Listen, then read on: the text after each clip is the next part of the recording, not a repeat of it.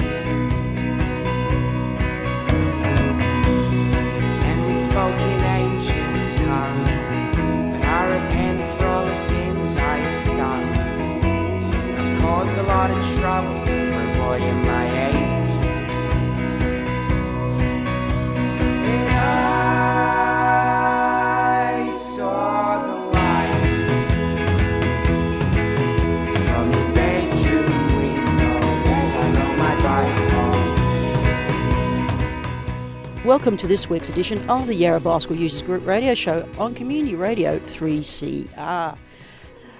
Thank you to Democracy Now! For the last hour of current affairs. My name's Chris. We're proud to acknowledge the Wurundjeri people of the Kulin Nation, traditional owners of the land from which we transmit people-powered radio. Yarra Bicycle Users Group radio, we are a show about bicycling, cycling, urban transport matters, micromobility, coming to you from the studios of 3CR in Yarra, Melbourne, Australia.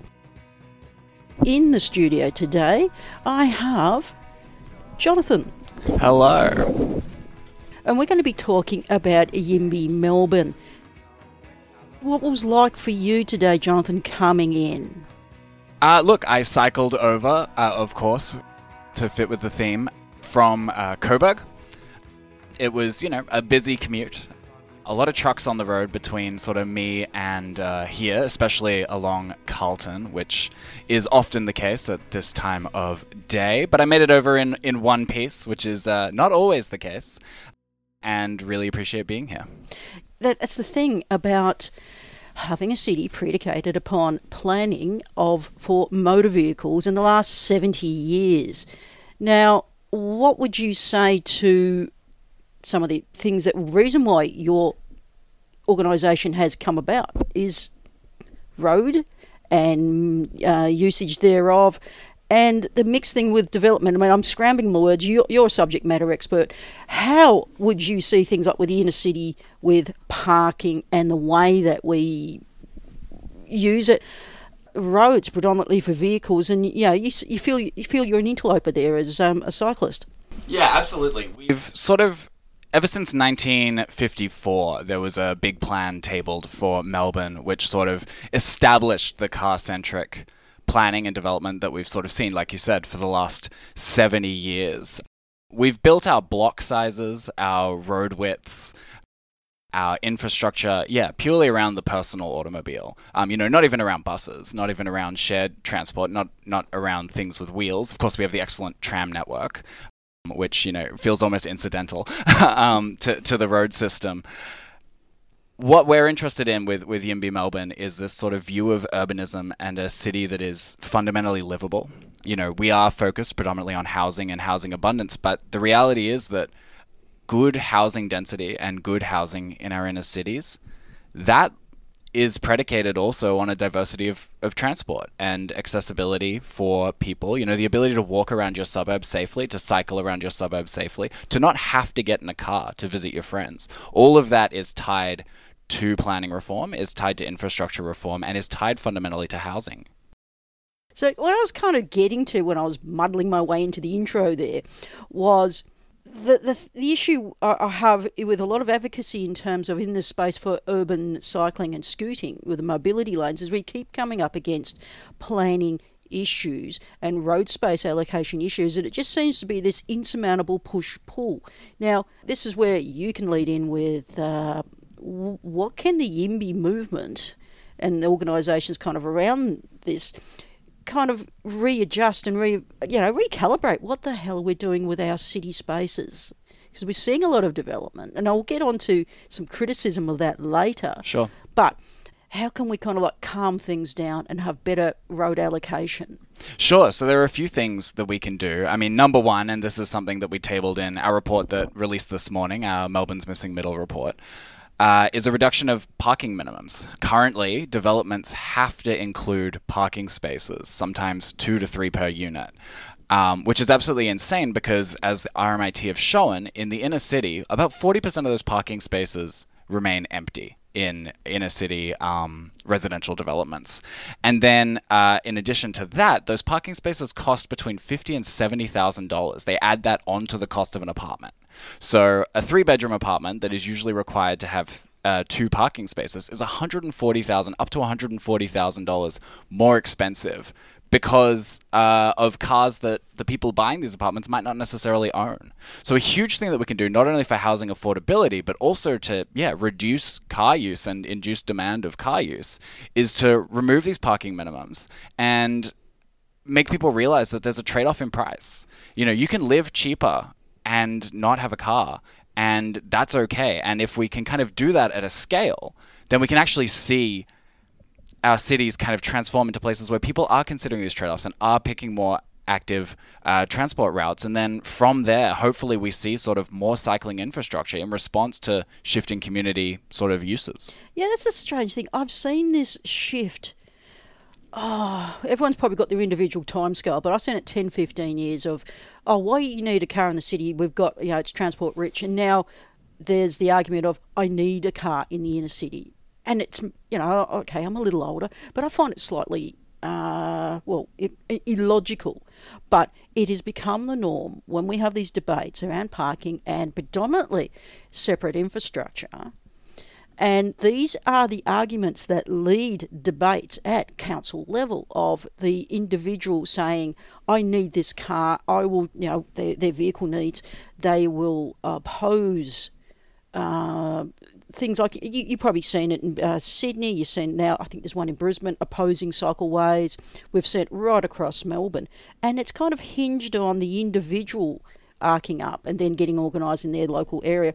But the issue is above them, and they're not actually seeing the fuller things like, you're saying, you need step change to transform our cities. Absolutely. Yeah, I think that's sort of the core thing, what you've just described there, this sort of individual small level rise up against, given developments or given infrastructure changes. It's a big part. In fact, it's the founding principle of the YIMBY Melbourne movement, is to provide a voice that sort of says, well, okay, no, what are we thinking about in terms of the people who aren't here yet, or the infrastructure that isn't here yet, right? Yes. Because you don't see the impact of a bike lane that isn't built. But you do see the trade-offs when it is built. But the trade-offs of a bikeway not being built are invisible because it's fewer people cycling. It's things you don't see. Yeah. But if you build a new bike lane and you see more people cycling, yes, some local drivers might get frustrated that it changes traffic patterns. But for all those people who can cycle safely, it's a huge win. But it's a trade-off we don't see. We don't see what isn't built. Well, the nuance that's missing out of these debates, like there's 2 protected lane things at the moment across Melbourne, one to do with Kent Road up in Pascal Vale that Marybeck Bicycle User Group have been working on, and another one, Summerhill Road, that Bike West are working on, where they actually got it, and then the next day, and this is where I'm kind of leading it back to, they are now the subject of rescission motions. Now, there was an article that came out in The Age last week saying, there was, and I think it was very incorrectly reported, of, one day we've got this bike lane voted upon, the next day it was taken away. Hey, excuse me, but the meeting, the council meeting and the rescission motion haven't happened yet. Okay, so we've got these 2 in the balance right now, and it's really small, petty politics. How can, we'll probably we've gone into this thing about what we can do. We'll get into what the YIMBY movement is in the moment after the break.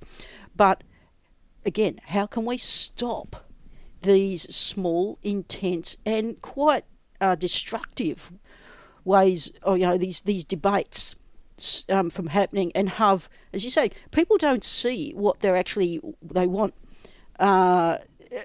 what isn't built. What isn't built yet. And we've gone to this really quite aspirational and negative way of viewing our cities. Yeah, I think one of the core things that we can do is sort of encourage councillors and policymakers to think in terms of that big picture. What are the fundamental principles that we want? We want an active city. We want a city that's healthy, and we want a city that is sustainable. Everyone sort of fundamentally believes in those things, but the problem is that these voices aren't at council, or at least not traditionally. So a big thing that we've been doing with YIMBY Melbourne is organising to make sure that we have as many local coordinators as possible, sort of keeping us abreast of happenings at councils, of votes, of debates, of motions, and making sure that we get people out from our sort of movement of over 100 paying members, get people out to be advocating for these things. Because the reality is councillors want to vote for good things, but they don't want to be the person in the room going against the only voice in the room, which, as you say, is often negative. So by providing a positive voice, and a voice with a long-term vision for a more sustainable city, that's really the main principle and the main use of YIMBY Melbourne. That's what we see our role as. Right. After the break, we'll have a chat about how YIMBY Melbourne got started.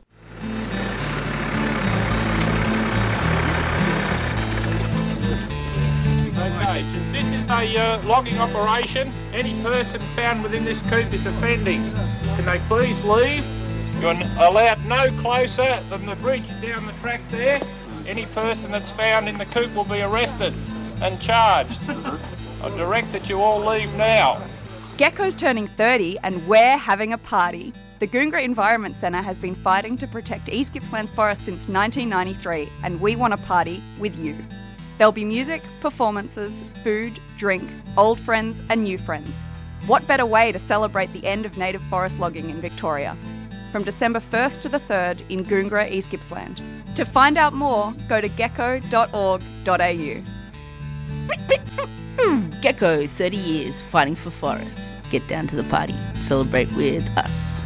A 3CR supporter.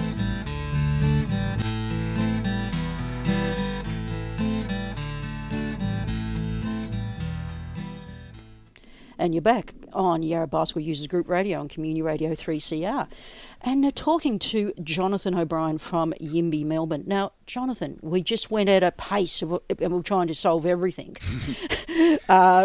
But let's take a step back. And why YIMBY Melbourne? People would be familiar with the term NIMBY, but what's YIMBY? Of course, yes. So NIMBY, of course, being not in my backyard, a sort of catch-all term for people who are against change in the city.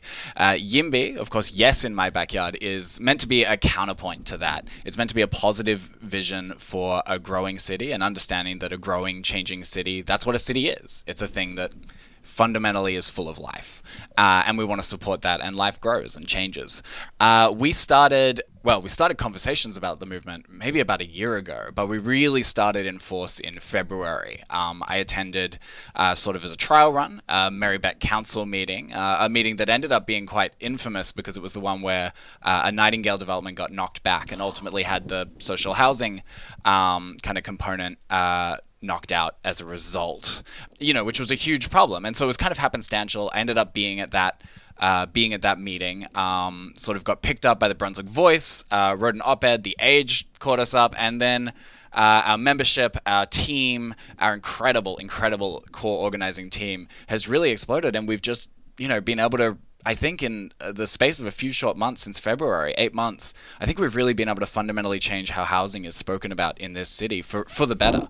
And how infrastructure is kind of perceived by councillors. Yeah, and to kind of take a step from there, the immediate things that are going on at the moment, and apologies to the early morning listener, I'm about to use some very mild language to do around rentals and the like, and if you may have come across shitrentals.org. Yeah. Some of the things around that, like, I can't even begin to describe what people are having to contend with. Housing is a human right, and in Australia it has become monetised, to insane levels of just entitlement and just, I'm going to swear again, bullshit. So what's happened is that Australian housing is really focused on in terms of where you get quote unquote yield, it's the capital gain. And for housing to appreciate in terms of capital gain, it has to be scarce. Scarce assets become more valuable over time. Housing scarcity is not working for the majority of Australians. It's not working. It's leading to, the things like you see on shit rentals, where landlords have all the power because landlords aren't competing for renters. Renters are competing for landlords, which doesn't make any sense. There's not really many sectors of the economy where the consumer competes for the product. It leads to a system where the consumer can really kind of be jerked around because you don't have any other options. Your option is either stick with this landlord or move, a long way away at, the cost of, I believe the estimated moving costs for the average renter are about $3,000. So at significant cost to you. The reality is that we need to bring in a new era, an era of housing abundance, an era where you have choice, where landlords have to compete for renters, where landlords have to manage their reputation, and where renters actually have a lot more power in the market and the ability to actually say, you're not treating me right, and I have leverage now because I can go somewhere else. And all these processes we're talking about where people want to live or need to live and the processes around what landlords do, and I'll get back to that word in a minute, that actually absolutely impacts upon transport use. So people are forced back to using a car, which is, it's a false economy thereof of like, I've got this immediate use, I can get to A to B. But there's all these vulnerabilities brought into it with car use. Now back to the word landlord. It's an archaic term, and it offends the hell out of me because it gives this pseudo-autocracy sort of... sure, it's sort of a feudal term. It is. It's just, we just call them what they are, property owners. Okay. We can do that for the rest of the show if you like. No, I wasn't having a go at you. I just having sitting there going, why are we using this kind of like, tug your... Yeah, sure. Pulling you by your tie or whatever. Yeah, that's it. Now, YIMBY is also...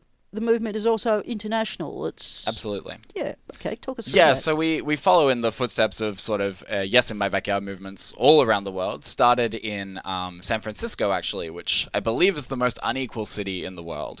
One of the worst homelessness crises in the world, but also the highest concentration of billionaires via Silicon Valley. Oh, yeah. So you see kind of this huge kind of upswell there of people realizing that there is an injustice and that the injustice is systemic and that there are policy levers we can pull to solve the housing crisis. The best way, for instance, to solve homelessness is to give someone a home. Just build homes, and you actually do see homelessness go down. Now, you do need, of course, structured support services like that organizations like Launch Housing and whatnot provide around Melbourne. But fundamentally, at the end goal of ending homelessness, it's about giving people homes, and it's about building more homes where they want to live and near the infrastructure that will support them. It's not enough to, for instance, take people who are homeless in the inner city and put them in outer suburban sprawl. It's about actually giving them homes here where there's infrastructure, where there are the services, where there's everything that people need. So the YIMBY movement really sort of starts from there, this idea of, okay, what's the end goal? And the end goal is for everyone to have a home, for housing to be a human right, and in a meaningful way, not just in like a way that you just sort of say, but actually really setting up the policy to make sure that it can happen for everyone. Yeah, and what you were just saying there about moving, people out, that happened in the 70s and 80s, and okay, some of those communities have settled down. I'm talking about places like Moe, I'm talking about Broadmeadows. They moved them out of where we are now. And that was some of the Department of Housing stuff in the going back to the 50s, actually. There's whole vast swathes of Melbourne were demolished. And it's going to happen again with Housing Victoria and all these different things that are going on. But getting back to the transport thing, what I find really just diabolical at the moment, and I'm trying to use my words carefully, we're seeing all these different ways of getting about, but they are still not front and centre with policy making decisions like, okay, people talk about bicycle lanes, and when really they're protected lanes or mobility lanes. Yourself, it's now a lot of people's workplaces with delivery workers, gig economy. We seem to, again, what you're getting back to is San Francisco. There's a similar thing here in Melbourne where you need all these support workers for all these affluent people. And I think that really twists the argument around transport. It's not just an inner city thing. I get very annoyed over people who seem to think that cycling is now a middle class option. Yeah, and we've all heard that. And I was just curb my language a bit there. I've been spending a fair bit of time out in Noble Park and Dandenong, and I'm telling you, it's not a middle class option. It's how people get about.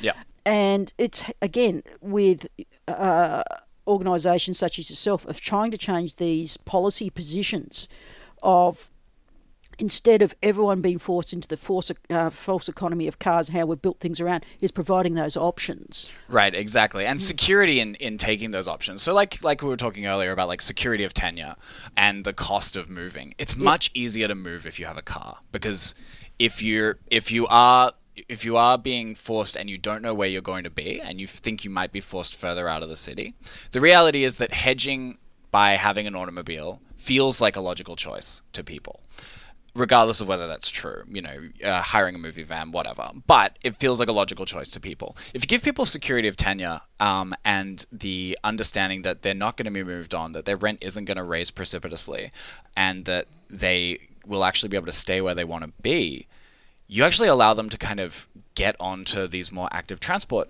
options, because they can build a comfort around the suburb. Some people are nervous about riding. Fair enough. I've been hit by a car. It makes sense to be nervous about this. But as you become familiar with your area and you begin to feel safe, you can actually take these ultimate active transport options and begin to turn them into part of your life. And I think that's a really, really positive thing.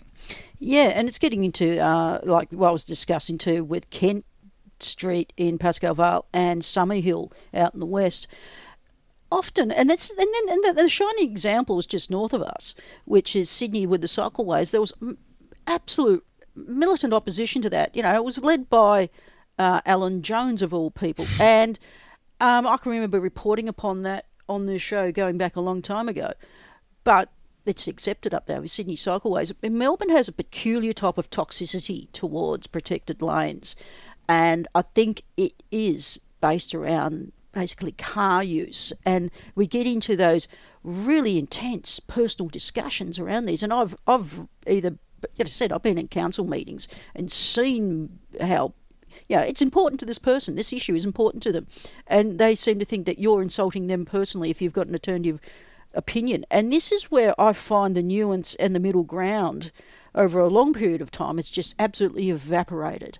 We used to have councils and state governments and federal governments that used to push the change for the benefit of the community. Now it's all individualised. Yeah, I think there's a few problems there. Is we have kind of a system of community consultation and whatnot that benefits a very small active voice, right? Which is often predominantly older people with money and time and the resources to navigate council bureaucracy.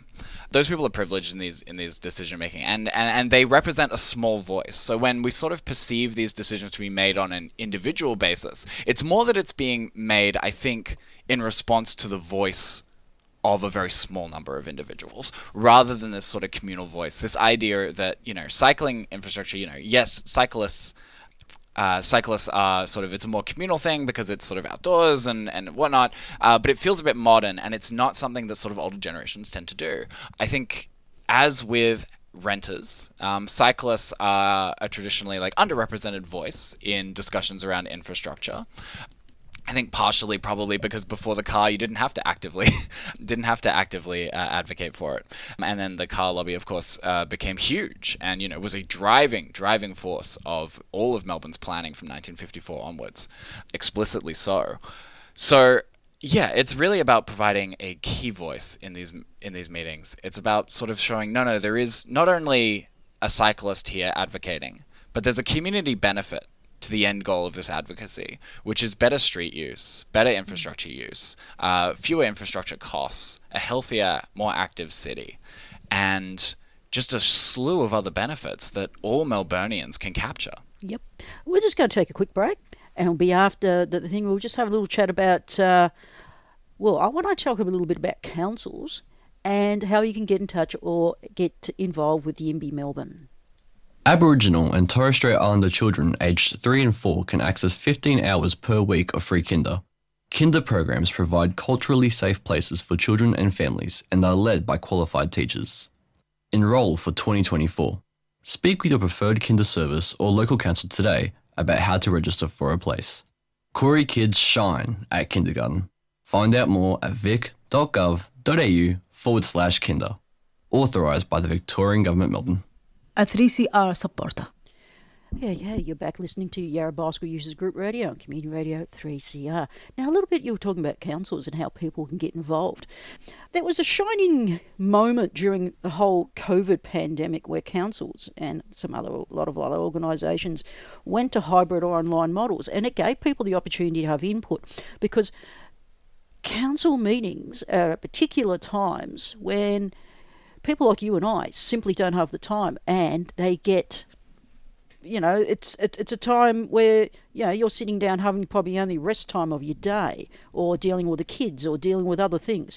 And if you're of a different generation, it's very easy for you to turn up because you don't have all these responsibilities. I think council should start looking a lot more at those hybrid models. I know it's difficult with some of the things we've seen at different councils over the last few years with... I don't want to use that geography term, but, with high-pitched opposition. But, we've got to go to a different model of consultation. Yeah, and some councils have. The part of the big problem, and this is something that we push for, is that councils are very inconsistent in their processes. So every council operates differently, which makes our job hard. And, we're constantly learning. But councils like Marybeck have an explicitly hybrid model of their meetings. You can both watch the live stream online, and most councils do live stream their meetings, but you can watch the live stream online, but you can also participate. You can speak for or against a given motion, and you can do it digitally, sort of from the comfort of either your workplace or your home, from your convenience, which is really great and, democratic, especially in this day and age. And just quickly, to speak to some of the criticism of the YIMBY movement, what would you say that you've got shadowy puppet masters behind you who are actually developers, and that's why you want a sudden influx of new developments so everyone makes coin? Yeah, sure. Look, if we had any money, we wouldn't all be hardworking volunteers. Is the first answer. The second is, look, we're not pro-developer. We're pro-development. We're pro more housing for more people where they want to live. We're purely advocating for policy. Look, houses are getting built all the time in urban sprawl right now. We don't need to advocate for builders to have work. What we need to advocate for is more homes to be built more densely in the places where people want to live, and that's our inner city. Yeah. That's where that's where the life of the city is, and that's where we want more people to be able to live because they want to. That's why it's so expensive. Well, infill's not a new thing. I saw it in the 70s with Geo Walk. Mm-hmm. I saw it, with some of the big country blocks. Almost that was around down along Noble Park get filled in with villa units. I mean, it's nothing new, but it's like we have the ability here to do really good things that help people in their communities and make where they are more enjoyable to live, work and raise a family and study and the rest of it. Now, how can people get in touch with YIMBY Melbourne? Yeah, great. So head to our website, yimbymelbourne.org.au. We've just released our Missing Middle report, an enormous flagship report, a huge effort from our team, 11,000 words, 50 plus pages. It's really comprehensive and gives a really good vision for how we can get some good steps towards getting out of the housing crisis. You can become a member there. You can donate. You can buy merch. We've actually just released these gorgeous pins that are just incredible. So, we're really keen to sort of build our membership base and sort of, get the next 100 members on board. Thank you for coming in today, Jonathan. Thank you very much for having me. I just got to drop in a quick bit of news and events. The protected curbside lanes petition for Johnston St and Collingwood through to the spine, this planned, this idea that Harrison's come up with. It's almost going to hit 1,000 signatures, so get on board with that. I'll put the link into the podcast description. And don't forget, on the 27th of My brain, I need another coffee. The 27th of this month, being October, is Critical Mass North. It's the first time, I believe, that Critical Mass has headed through Yarra, through Darebin, up to All Nations Park. It's going to be a doozy. So, yeah, that's going to be quite a few groups pulling that together. So look forward to that on Friday the 27th. Thank you, Jonathan. Thank you very much for having me. And that's all we've got time for today. Up next is She-Bop, followed by Black Bloc. All of us on 3CR, all us announcers are volunteers, so please go to 3cr.org.au and look up the subscribe, donate or fundraiser options, see what's going on, and I'll ensure that I get all this information to the podcast description, which will be at 3cr.org.au/podcast or Yarra Bug, and also look us up on iTunes and all the different ways that you can listen to Yarra Bicycle Users Group Radio. 3CR would like to thank our Yarrabug program sponsor, Vacro's Second Chance Cycles, for their financial support. Second Chance Cycles is a fantastic community workshop that recycles bikes, trains people in bike mechanics and sells bikes to the local community. If you have a healthcare card, they'll give you a bike free of charge. To find out more, search for Vacro online or drop into the underground car park, Harmsworth Street, Collingwood, any Thursday or Friday. You've been listening to a 3CR podcast produced in the studios of independent community radio station 3CR in Melbourne, Australia. For more information, go to allthews.3cr.org.au.